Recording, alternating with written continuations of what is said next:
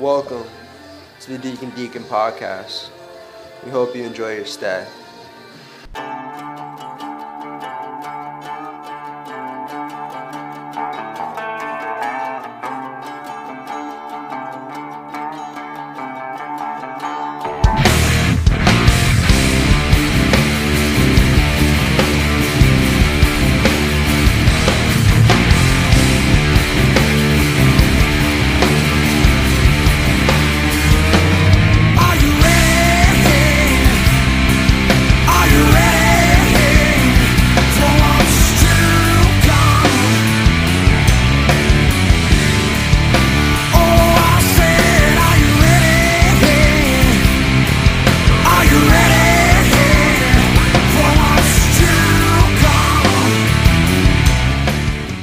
Welcome back to the Deacon podcast. I am your host, Jeremy Striano, and we have another great episode planned for you all today. We start across the pond in England, where we see the world of soccer in full force right now. Champions League, Premier League, and even the Carabao Cup kicks off this week. In the Premier League, we see some great matchups, including one at the Olympic Stadium in London, which saw me yelling and on the edge of my seat. And then we have two other matchups, two of England's top teams with big 3-0 victories on the weekend. We then move over to baseball, where we recap some of the best matchups from last week, and we see the AL and NL MVP races, a little shifting in that race, or both races there.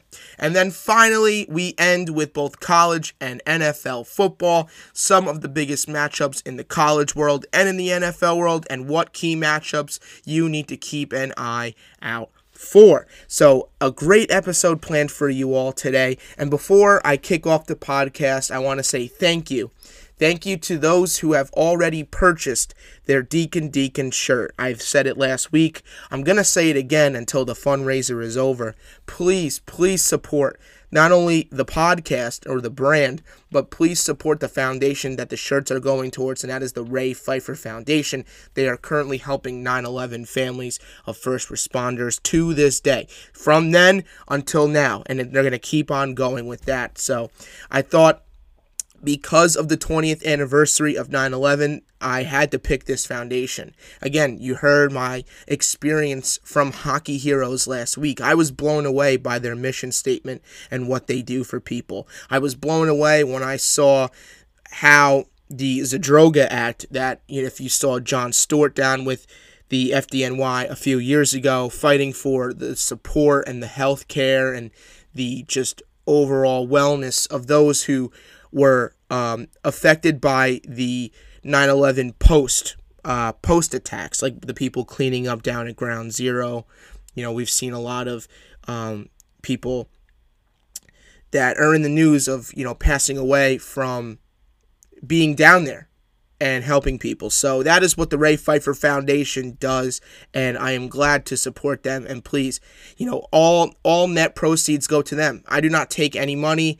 It does not go to me. It's all to them, and I'm very happy that we can support this great foundation, and also to just promote the brand, the podcast, because I got to get the audience growing. And right now the audience is great, but we're moving to bigger and better things. I believe in this brand. I believe in this product, and I believe in me. So if the three things that I believe in are there, I think we're going to do this, and it'll all be because of you guys. And, it's not just me here. It's not just me and the microphone and the computer.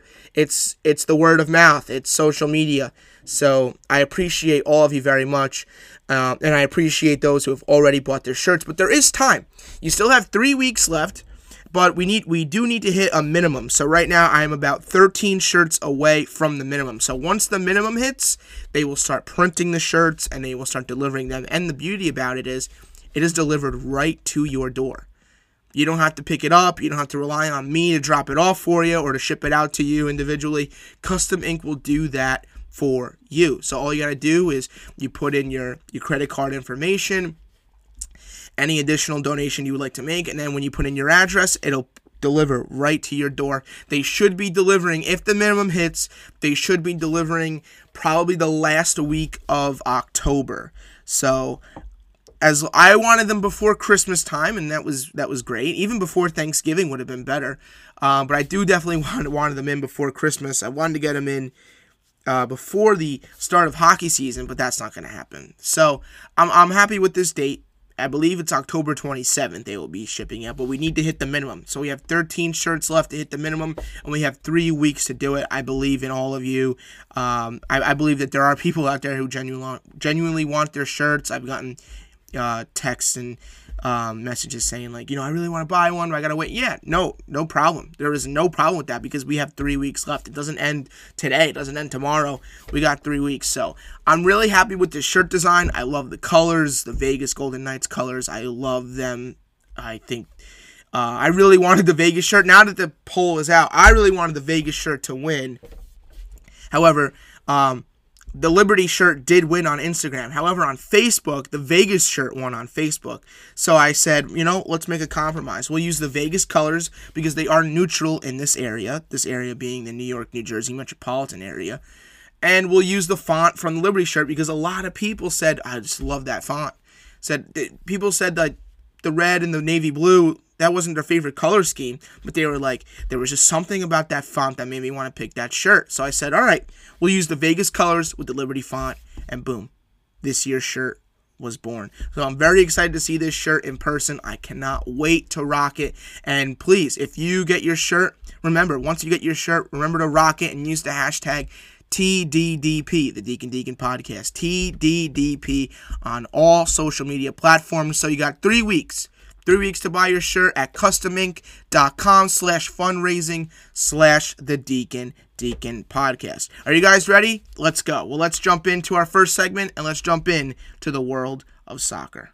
Jesse Lingard scores what may well prove to be the winner. A lack of celebration out of respect to the West Ham United supporters who took into their hearts, but he's back in London. He's back on the score sheet for Manchester United. A stunning goal that may well see the points go back to Manchester. Mark Noble against David De Gea, who saves it. And Manchester United are going to have all 3 points. I don't think there was ever a game where I was experiencing all of these types of emotions in a long time while watching Manchester United. Their game against West Ham was unlike any other this season, right? They were expected to come out with a victory on the road. However, West Ham was also unbeaten. They had not lost yet in the Prem this season in their first 4 games. Well, judging from the last clip that you heard, Man U did come out on top, but we will go in order. We will break down that game when we get to it for Sunday games. But we have to start on Friday. Newcastle 1, Leeds 1. These are 2 teams that I think that are going to be competing for that mid-level, try to avoid relegation. I don't think Leeds are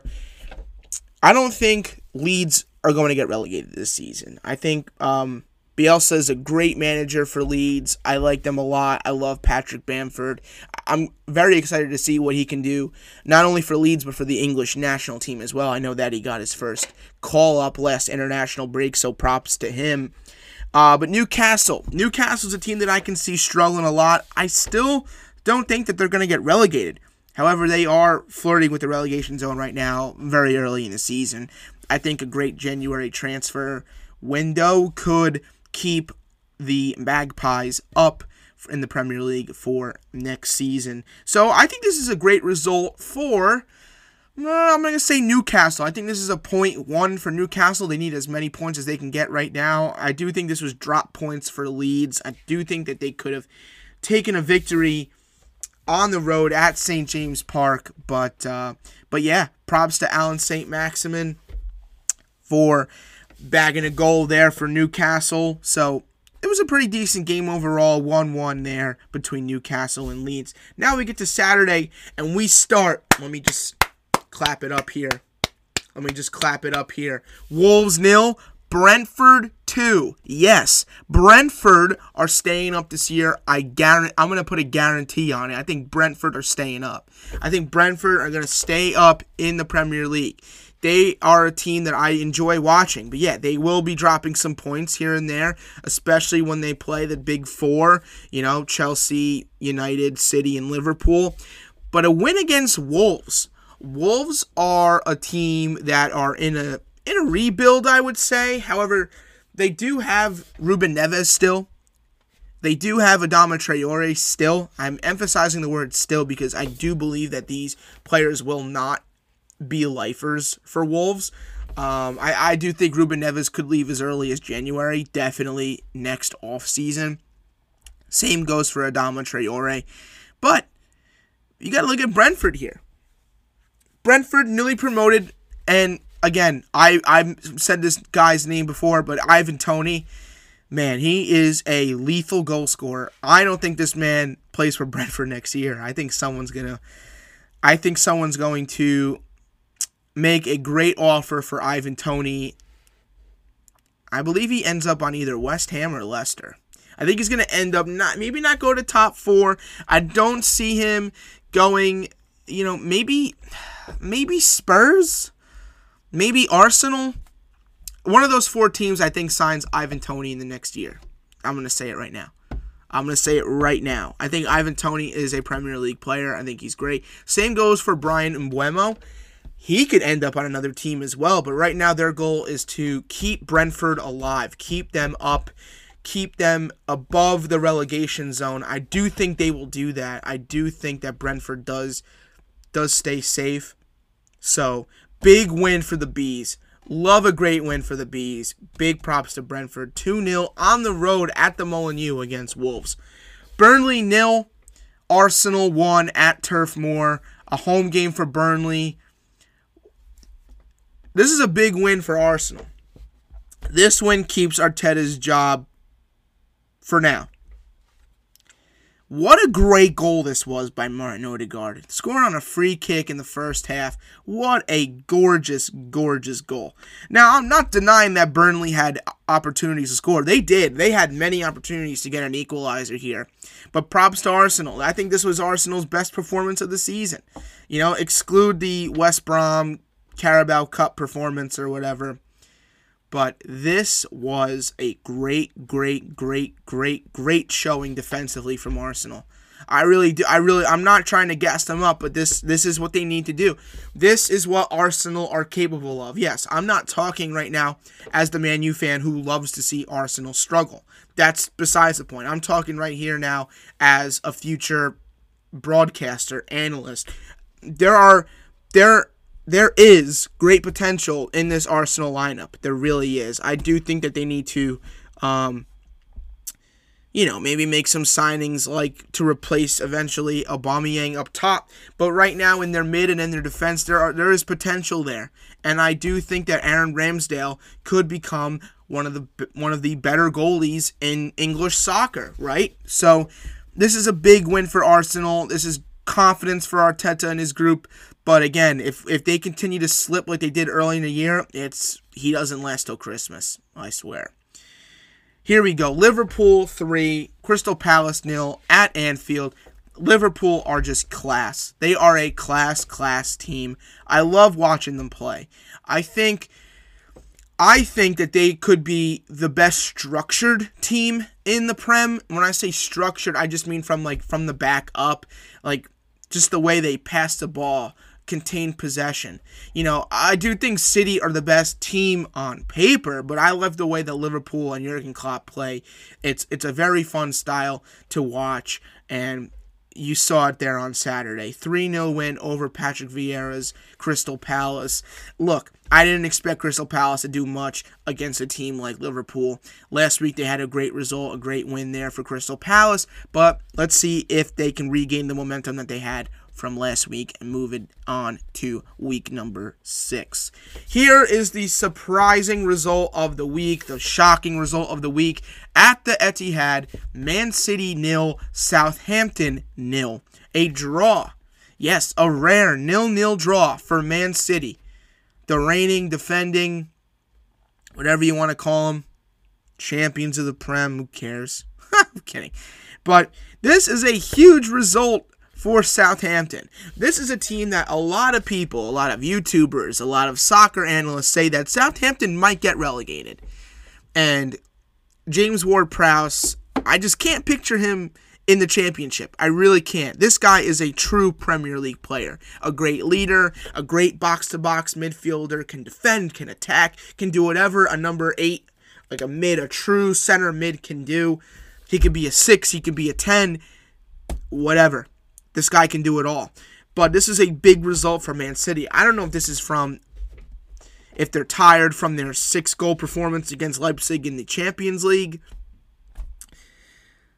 But seeing them drop 2 points at home without even scoring a goal to a team like Southampton. Like, I would have expected this against a United, a Chelsea, a Liverpool, maybe a Tottenham. Well, Tottenham already beat them. But to Southampton. Not even like a West Ham or a Leicester. A Southampton. The Saints. It's a shocking result. With that being said, and we'll get to this coming week's fixtures, they have to win this week, right? Like, they just have to be, like, mad, getting the anger out. They're going to have to win. They're going to win next week, whoever they play. So, shocking result. Excuse me. Shocking result. Huge result for Southampton. Gives them a little bit of confidence into next week. Big result there for the Saints. That's definitely 2 points. That's definitely 1.1 by the Saints there. Norwich 1, Watford 3. Norwich, I love what they're doing with all these loan signings, but it looks like that it's not going to happen. Norwich is definitely an early favorite for finishing dead last in the Prem. Watford, great class there. Ismail Assar, love him. Love him. Emmanuel Dennis, great young players there for Watford. They can try their best to stay above the relegation zone. I really do think that they are capable of doing that. Norwich, on the other hand, all those loanees at the end of the year are going to return to those respective clubs, and I think Norwich might be heading back to the championship. I know it's early, but it doesn't look good for the Canaries right now. And finally, the headline matchup for Saturday, Aston Villa 3, Everton 0. I did have, I believe, a 2-1 win for Aston Villa, but I was very, very high on Villa against Everton.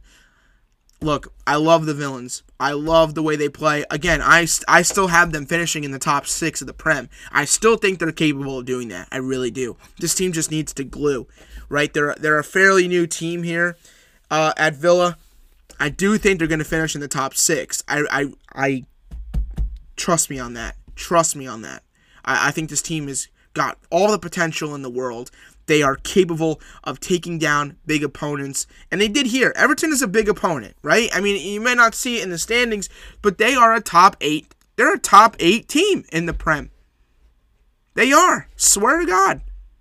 Villa showed that they can take down English giants. And who knows? I know that they didn't do well against Chelsea. The scoreline wasn't there. But shout out to Rory Jennings, big Chelsea fan, big on YouTube. On the kickoff, he said, even though we beat them, Aston Villa play great soccer, great football, whatever you want to call it. They are capable of doing that, and I do think, and I'm still sticking with my early prediction, Aston Villa for 6th place in the Prem, maybe a spot in Europa League football. All right, now we get to Sunday. We start here. Big result for Brighton, 2-1 at home over Leicester. This is a great result for Brighton. Brighton are going to be one of those mid-level. I'm talking between 13th and 16th. They're going to finish right around there. Right? I don't know if I had them getting relegated. I might have had them getting relegated. But this is a huge result. Beating Leicester at home. These are games you need to win when you are competing in the Premier League. Malpai, great goal from him. Love the result there. Amix was popping. Leicester, on the other hand, yeah, this is a tough result. And if you go back and watch this game, I believe Leicester had 3 disallowed goals. At least 2. But I believe it was 3 disallowed goals. Offside, Offside again from Harvey Barnes. Like, it was just unlucky. I think Leicester could have gotten a point out of this game, but the luck was not on their side. But big ups to the goals here at the Amex. That stadium was hopping on Sunday. Big result for Brighton. Now, we have 2 games left, and we're going to go to the Olympic Stadium. West Ham 1, Manchester United 2. Now, oh man, this game had me experiencing all different kinds of emotions. I was happy, I was mad, I was fuming, I was delighted, I was overwhelmed, like name it. You name it, I experienced it.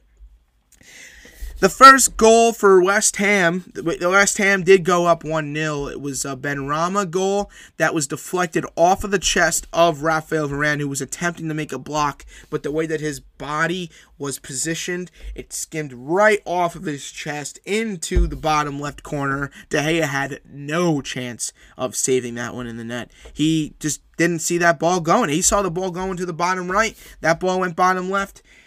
All De Gea could do was just look and see the ball go into the net. That was 1-0. 5 minutes later. This is what I love about Man U. Man U can respond, and I think we've seen that in the past few weeks here. If they go down 1-0, they do not panic like they did of old. Right now that they have a guy by the name of Cristiano Ronaldo who can get an equalizer, and they did just that on a beautiful ball from Bruno Fernandes. We always talk about Kevin De Bruyne of being the serving guys on the plate, like they're like him being the best assist man in the Prem. Bruno's up there, and he might be number 2. He could be number 1 by the end of the year. Who knows? This ball was insane over the defender. Ronaldo gets a shot. It's saved by the keeper. Rebound comes out. It almost looked like his first goal against Newcastle. He's poaching. Yeah, that's poaching. We haven't seen a Ronaldo wonder goal yet, but he's getting goals nevertheless, right? I don't care if he scores it when it deflects off of his pinky toe. As long as that ball's going in the back of the net, I am happy. He doesn't need to score a free kick like he did against Spain in the World Cup in 2018. He doesn't need to score goals like he did against Porto and Portsmouth. As long as it says goal, I am happy. Again, it can go off of his kneecap. I would not care. So a rebound goal off of a goalie mishap, I'm still taking it. 1-1 right there. We go into the half. 1-1. Fairly even second half. Back and forth. But it wasn't until United made their subs and a super sub came on and scored against what was his former club of last year on a loan. Jesse Lingard, 89th minute. What a strike this was. This was a sublime goal. This was superb. Oh my goodness. Top right corner. A little bend in that shot. Keeper had no chance. They were pushing to celebrate. I saw Ronaldo was pushing him to celebrate, but he had respect. West Ham gave him a chance when he was at his darkest time. And this is just poetic justice because we saw what Lingard did against Young Boys this past week. Yeah, it wasn't good. It was not good for them. It was not good for Jesse Lingard. Young Boys went up 2-1, won the game against United. But nevertheless, Jesse Lingard says, all right, I did that. Here's my I'm sorry gift. Boom, top corner. And all you're thinking right now is, oh man, this game is in the bag. It's the 89th minute. We're up 2-1. All we got to do is just clear the ball. Little time wasting, and we're going to be on our way, right? Wrong. Luke Shaw concedes a penalty in the box on what was a handball, and the referee had to go to VAR to clarify, and alas, it was a handball. West Ham are given a penalty in extra time. In the 94th minute, David Moyes looks to the bench and says, all right, Captain Mark Noble, you want to take this penalty? Go right ahead. This guy had no warm-ups. He was probably warming up in like the 60th minute. He sat down. He waited until the 94th minute. They get a penalty. David Moyes says, Mark Noble, you're the next contestant on Let's Get a Point against Manchester United. Mark Noble gets the ball. He puts it on the spot. Referee blows the whistle and save. David De Gea, full extension, makes a beautiful save to his left, Mark Noble's right. Ball gets cleared. Manchester United almost did a counterattack and could have made it 3-1, but West Ham were able to defend in time. But nevertheless, it was not enough time for West Ham. The clock struck midnight, and Cinderella turned into the pumpkin, whatever that metaphor is. I do not know. I don't know what was happening there. I was rambling on. But anyway, Man U get the win 2-1. Great save from David De Gea. The whole team just runs right to De Gea. Harry Maguire was the first one to hug him. Seeing the captain hug the goalie, man, like that hug was from all of us, right? That hug was from each and every single one of us there. This was a game that he needed. When everyone said that, oh, everyone should be playing, Man U should be playing Dean Henderson, right? Everyone should give Dean Henderson a shot. Well, FYI, Dean Henderson is not healthy. David De Gea is a number one goalie. He's a number one goalie right now, and he needed that moment. Yes, he did. Big performance from Man United. 2-1 win. And finally, we go to Tottenham Hotspur Stadium for the last game of the week. Spurs 0, Chelsea 3. What does this game prove to you? Well, it proves that Chelsea are one of, if not the best team in England, and 2, they are elite on set pieces. First goal scored by Thiago Silva off of a corner kick, puts one right past Hugo Lloris. Beautiful shot. And then Rudiger gets a goal later in the game. 2 goals, 2 center backs. Very rare in the Prem, very rare. But Chelsea are complete. I mentioned it before. They are a complete team top to bottom. I love their lineup. I also really like Thomas Tuchel. I think he's found his calling here in the Prem. I think he can be an elite manager for Chelsea. So keep an eye out for Chelsea. Keep an eye out for them to contend for the title, obviously. The Big Four. Right now, I hate to say this, but I think City are the weakest right now going into next week out of the Big Four. Each team has momentum. Liverpool, great result. Chelsea, great result. Man United, huge result. Right? It might have been the ugliest of wins out of the 3, but 3 points nevertheless there. So now, let us get into next week where we have another list of 10 matchups for the Prem, and we start on Saturday. Huge matchup here at Stamford Bridge, 7:30 a.m. on NBC Sports Network. We have Chelsea, Man City. I am excited. For this game, right? You have Chelsea, who are on form. You have Man City, who need a win after last week's 0-0 draw against Southampton. What is my prediction for this game? I'm going with Chelsea, 1-0. I think this game is going to be fast-paced, back and forth. I'm going to go 1-0 to Chelsea. I think they're going to squeak out a win. I think the goal will be scored by... screw it. Big Rom. Romelu Lukaku gets the goal, 1-0 to Man City. At the same time, we got Man U versus Aston Villa. Aston Villa, again, great team here.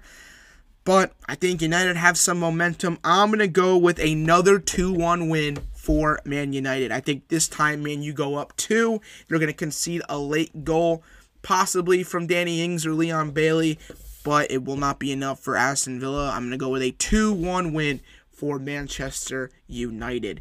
Everton against Norwich. This is an opportunity for Norwich to capitalize on a great team like Everton, but will they do it? I am going to say no. I'm going to go with Everton 2, Norwich 0.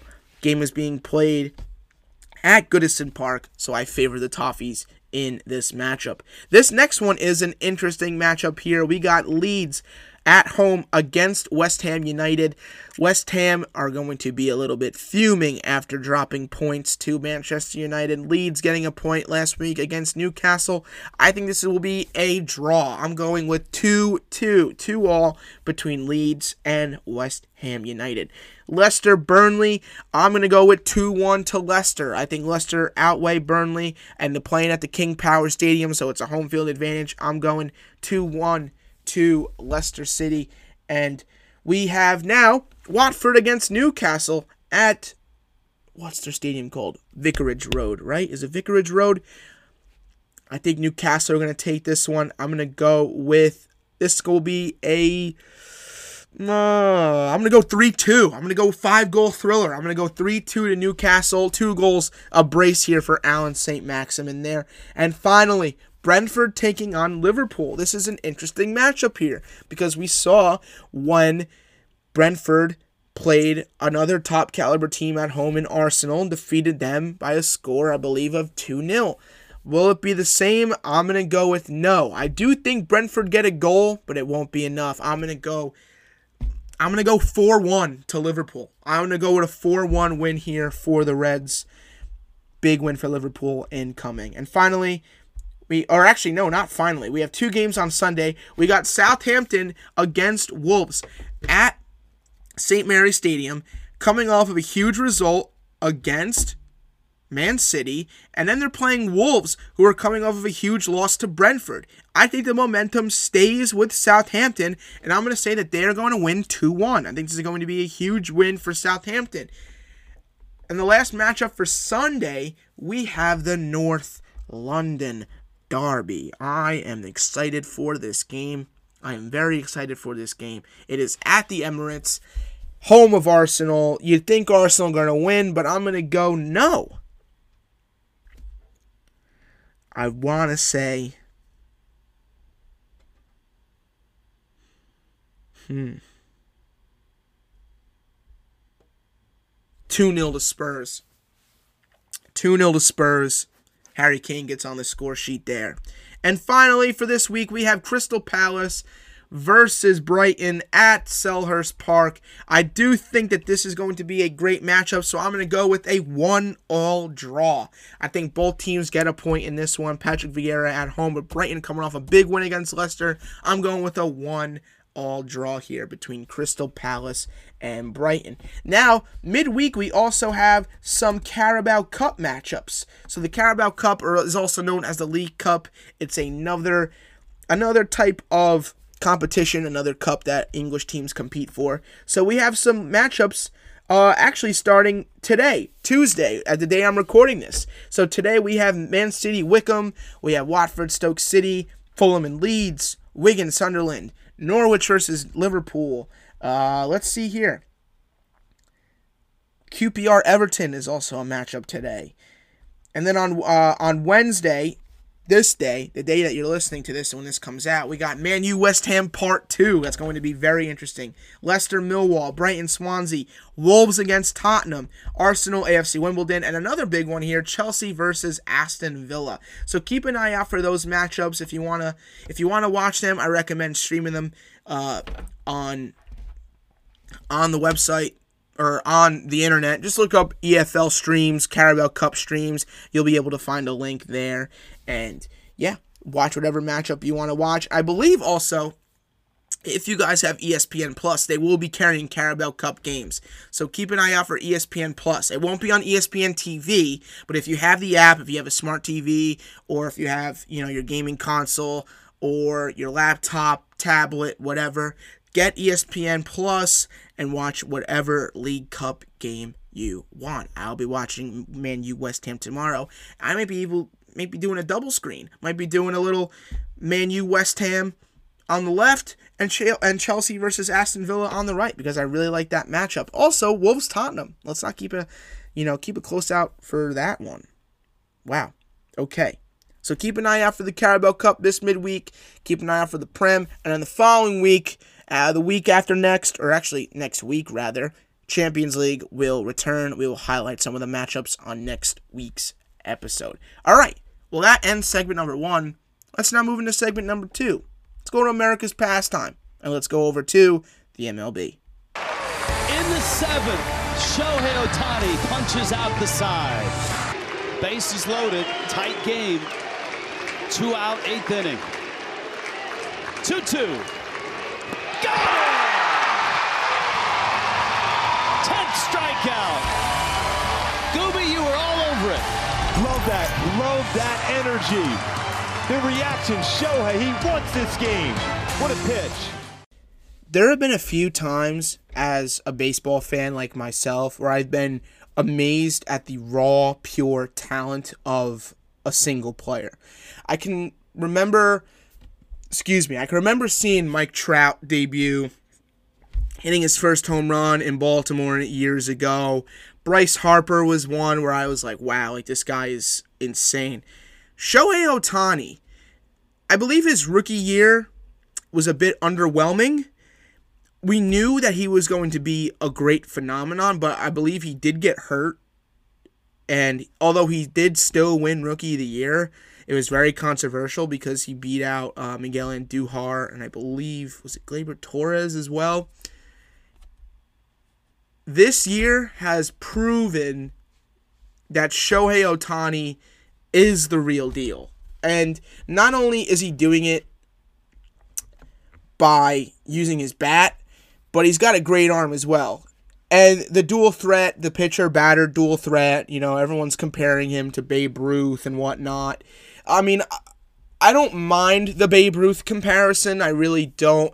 But we don't know. We all don't know, whether or not he's going to be the next Babe Ruth. I highly doubt it, but he is a phenomenal ball player, right? And this goes for every sport too. I don't like the future projection of a player. Just let them do what they do now, right? We're not worried about what Shohei Ohtani is going to be in the next 10 years or so. If you are, you're legitimately insane, right? You have to just look at the now.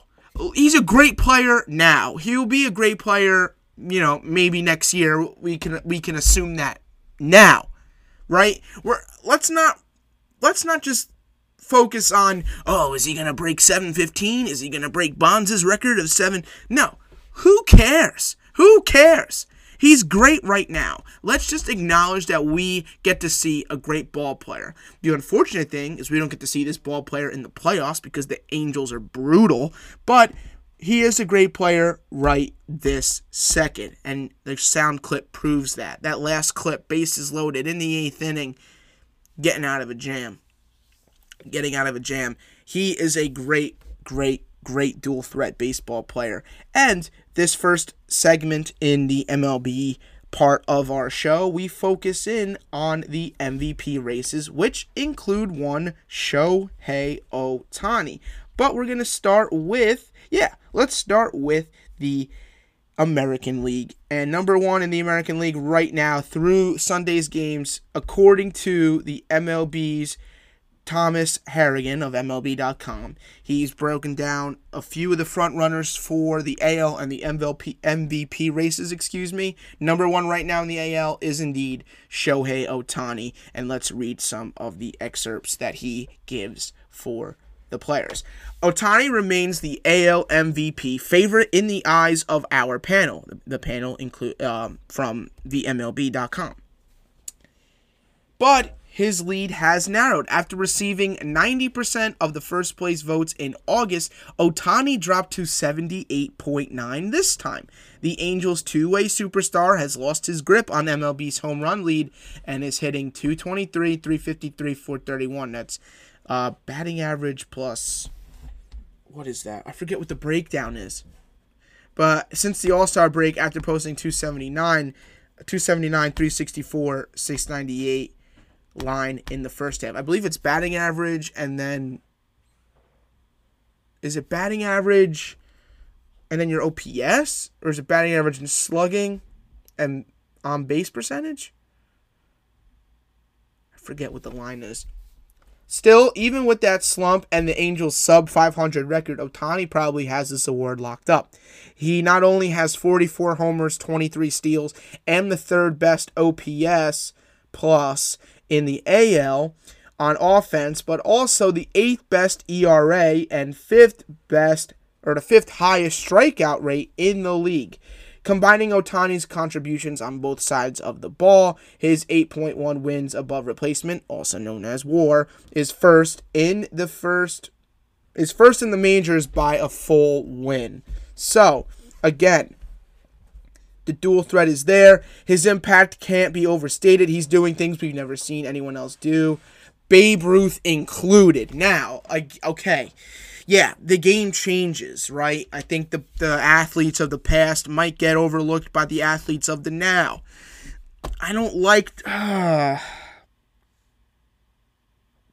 think what this is getting at is that this season alone, we didn't see Babe Ruth do this. Like, we didn't see Babe Ruth. We don't even know how great of a pitcher Babe Ruth even was. We kind of just know him from his bat, right? Here, we know Shohei from both sides of the ball.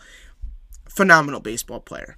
But now we get to number 2, and it's the home run leader right now, who got 15 first-place votes for September, and that's Vladimir Guerrero Jr.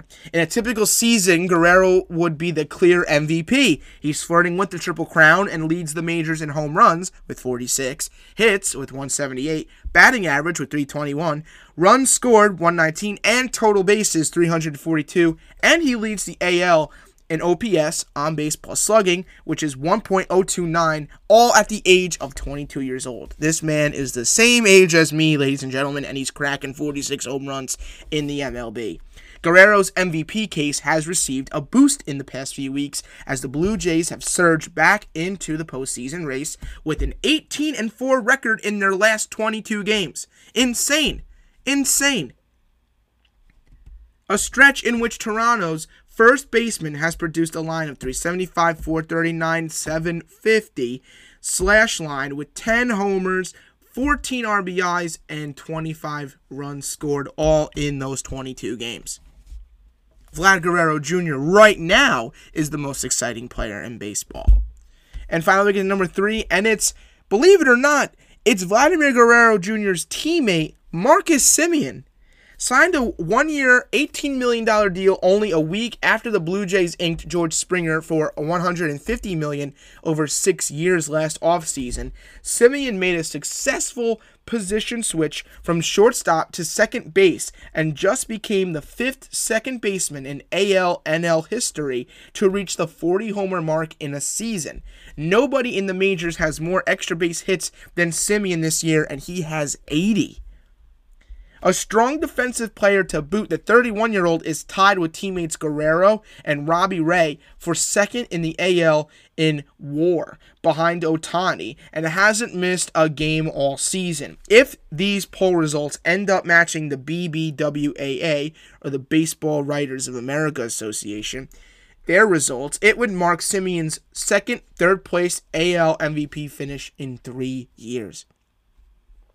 The others who have received votes in the AL are Salvador Perez from Kansas City, Matt Olson from Oakland, Aaron Judge from the Yankees, Jose Ramirez from Cleveland, Cedric Mullins from Baltimore, Xander Bogaerts from Boston, Carlos Correa from Houston, and Jose Abreu of the Chicago White Sox. So, it's a very exciting race. I do believe, no disrespect to Semien, he is having an outstanding year.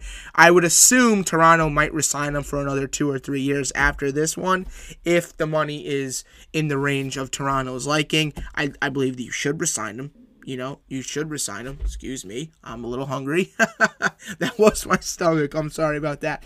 But I think this race is a two-headed race. It's got to be between Ohtani and Vlad. If Vlad just goes on an absolute tear for the end, if he cracks 50, I do think that gives him a little extra voting. But because of the fact that we do see a player on both sides of the ball, I do believe right now that if I were on the panel, if I were on the Baseball Writers of Association panel, I got to give my vote to Shohei Ohtani.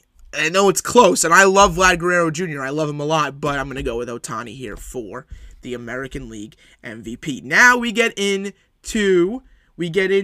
the National League MVP race, where we see a new leader in the NL, and that leader is Bryce Harper of the Philadelphia Phillies. Let's see what Thomas Harrigan has to say about the frontrunners in the National League. The Phillies were 2 games under 500 at the end of July, but they have managed to stay in the postseason hunt thanks in large part to Harper, who has registered a 346, 464, 795 slash line, 17 homers, 17 doubles, 42 RBIs, or ribeye steaks as I like to call them, and 36 walks in 45 games since the start of August.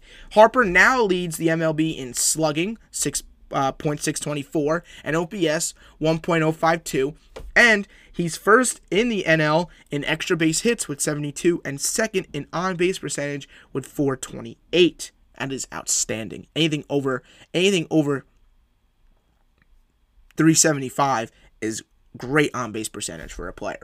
The 28-year-old's performance has helped Philadelphia close to within 2 games of the first-place Braves in the NL East. Meanwhile, the Padres have collapsed, opening the door for Harper to grab the NL MVP award away from Fernando Tatis Jr., the NL leader in our August poll.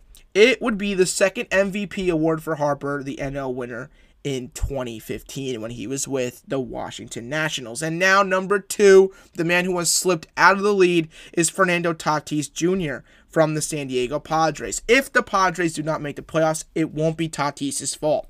While the 22-year-old's production has slipped a bit since he returned from his latest IL stint, he still has delivered 8 homers and an .892 OPS over his past 30 games. San Diego won 10 of them. From an individual numbers perspective, this is extremely close.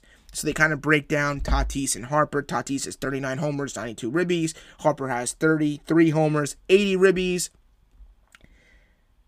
And right now, Tatis does have a 1-game WAR advantage over Bryce Harper. The Padres and Phillies also entered Monday with identical 76 and 73 records. But the narrative is working against Tatis. Whether Tatis is at fault or not, it's difficult for voters to pick an MVP from a team that has played itself out of a postseason spot by going 10-24 in their past 34 games, especially when the alternative choice has performed significantly better down the stretch and is on a team going in the opposite direction. So yeah, even though the MVP voting and the MVP award is given to the best player, it does help if your team does make the playoffs or not. So we have to keep an eye on that for San Diego in the future. And number 3, with coming in with 1 first place vote, it's Juan Soto of the Washington Nationals. If you tuned out the Nationals after they dealt Max Scherzer, Trey Turner, Kyle Schwarber, Josh Harrison, Yan Gomes, Daniel Hudson, Brad Hand, and John Lester prior to the trade deadline, you might have missed the fact that Soto has reached base at a .529 clip since the start of August, hitting .348 with 8 homers and an OPS of 1.114 across 44 games. That OPS is insane. Insane. The 22-year-old, leads the majors in on-base percentage with .459 for the second straight year and ranks second at .990 behind Harper on the NL OPS leaderboard, which again is on base plus slugging percentage. He could win his second straight batting title too, with Turner just 1 point ahead.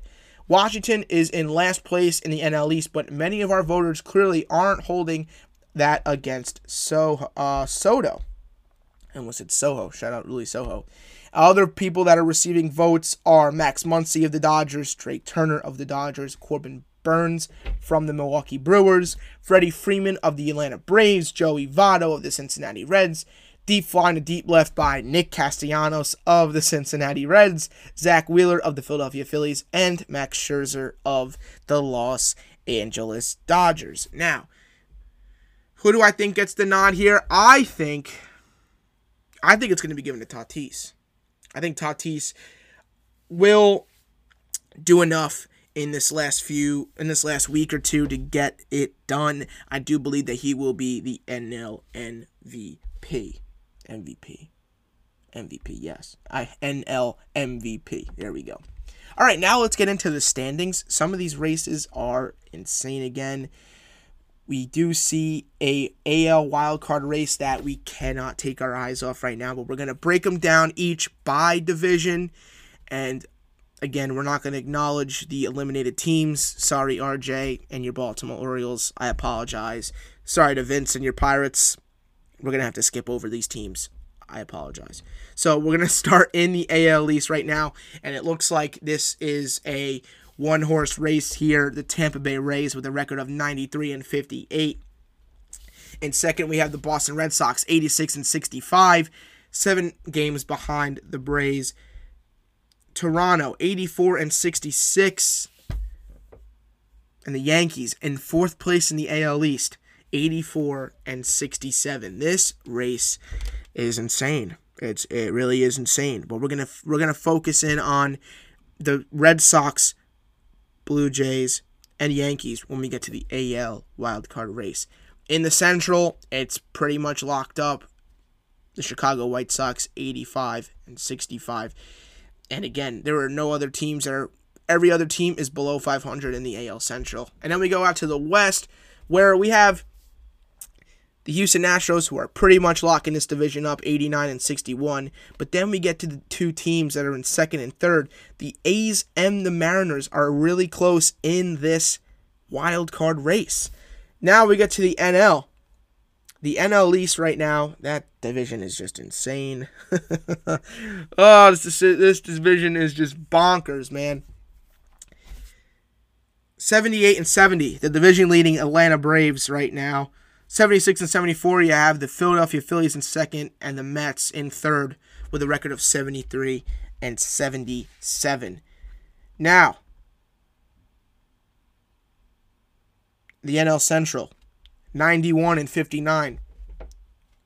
The Milwaukee Brewers, who have already clinched a playoff spot, and in 2nd right now are the San Luis.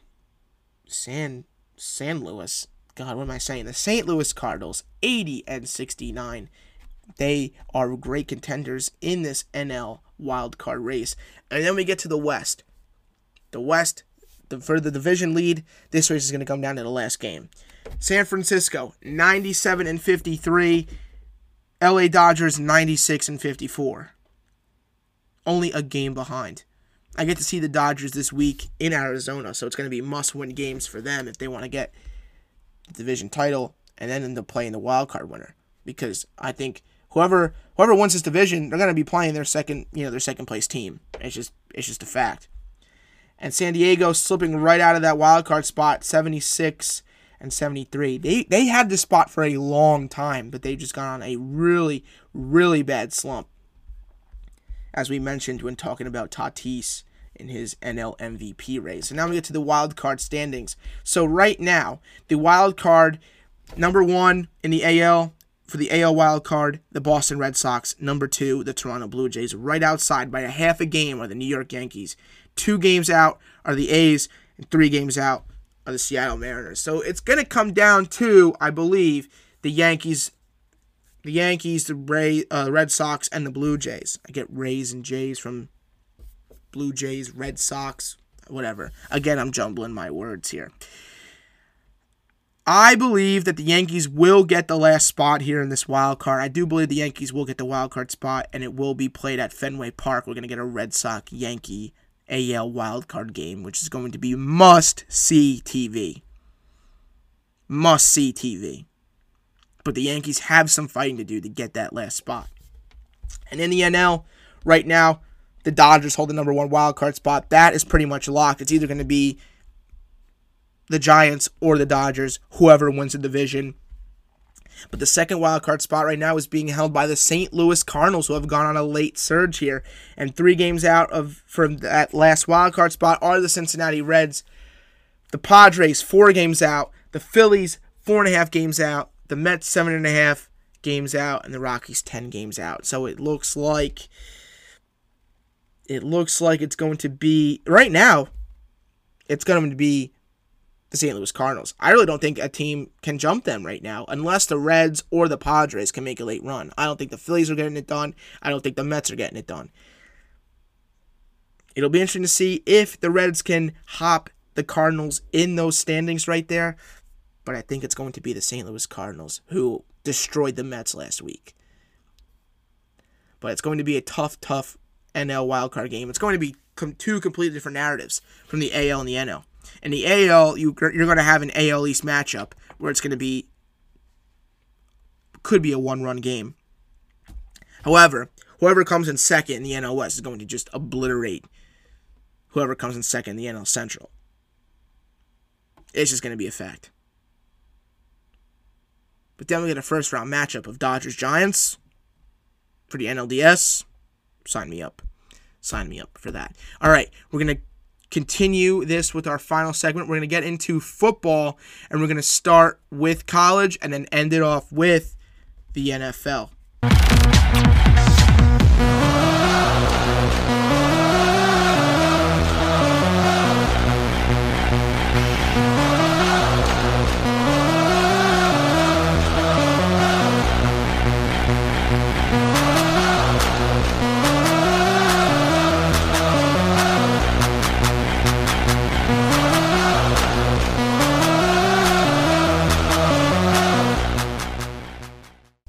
If you know me, you know I love college football a little more than professional. And I love certain traditions in college football that are just a spectacle to see on TV. And we saw one this past weekend with the whiteout at Beaver Stadium. Penn State over Auburn. The whiteout. I had to go with Zombie Nation for this intro, for this segment, because I was just blown away with the support that the student section and everyone shows at that stadium. I mean, oh my gosh. Has to be like, I forget what the exact capacity is. It's well over, I believe it's over 90,000 people.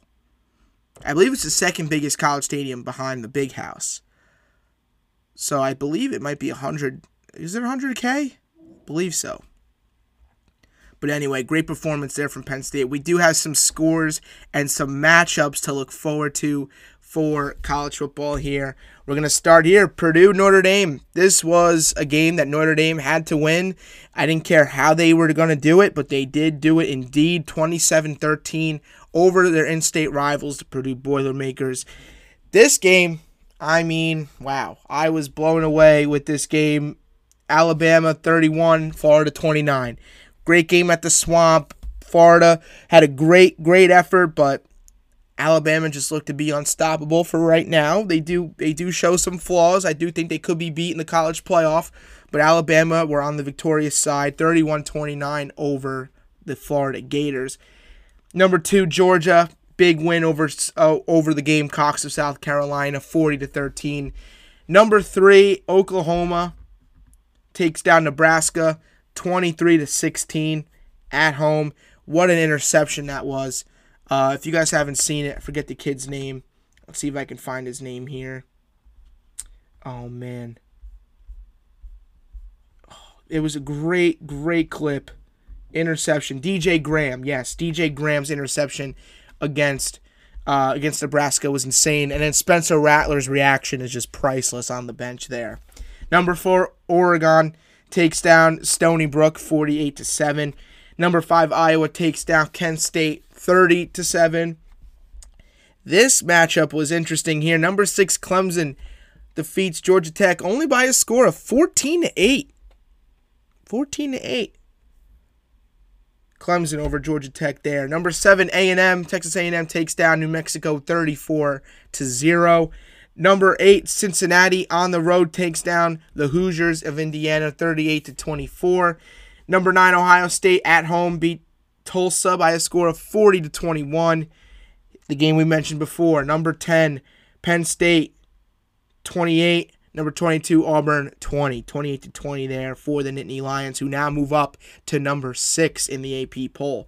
Number 13, UCLA was defeated by unranked Fresno State 40-37. Bad look there for the Bruins. Number 14, Iowa State defeats UNLV by a score of 48-3. West Virginia over 15th ranked Virginia Tech 27-21 in Morgantown. Great win there for the Mountaineers. They moved to 2-1 on the year. Number 16, Coastal Carolina 28, Buffalo 25 in a close one. The Ole Miss Rebels at 17th in the country defeat Tulane 61-21. Tough look here for the Arizona Sun Devils, who I will be seeing this weekend in Tempe.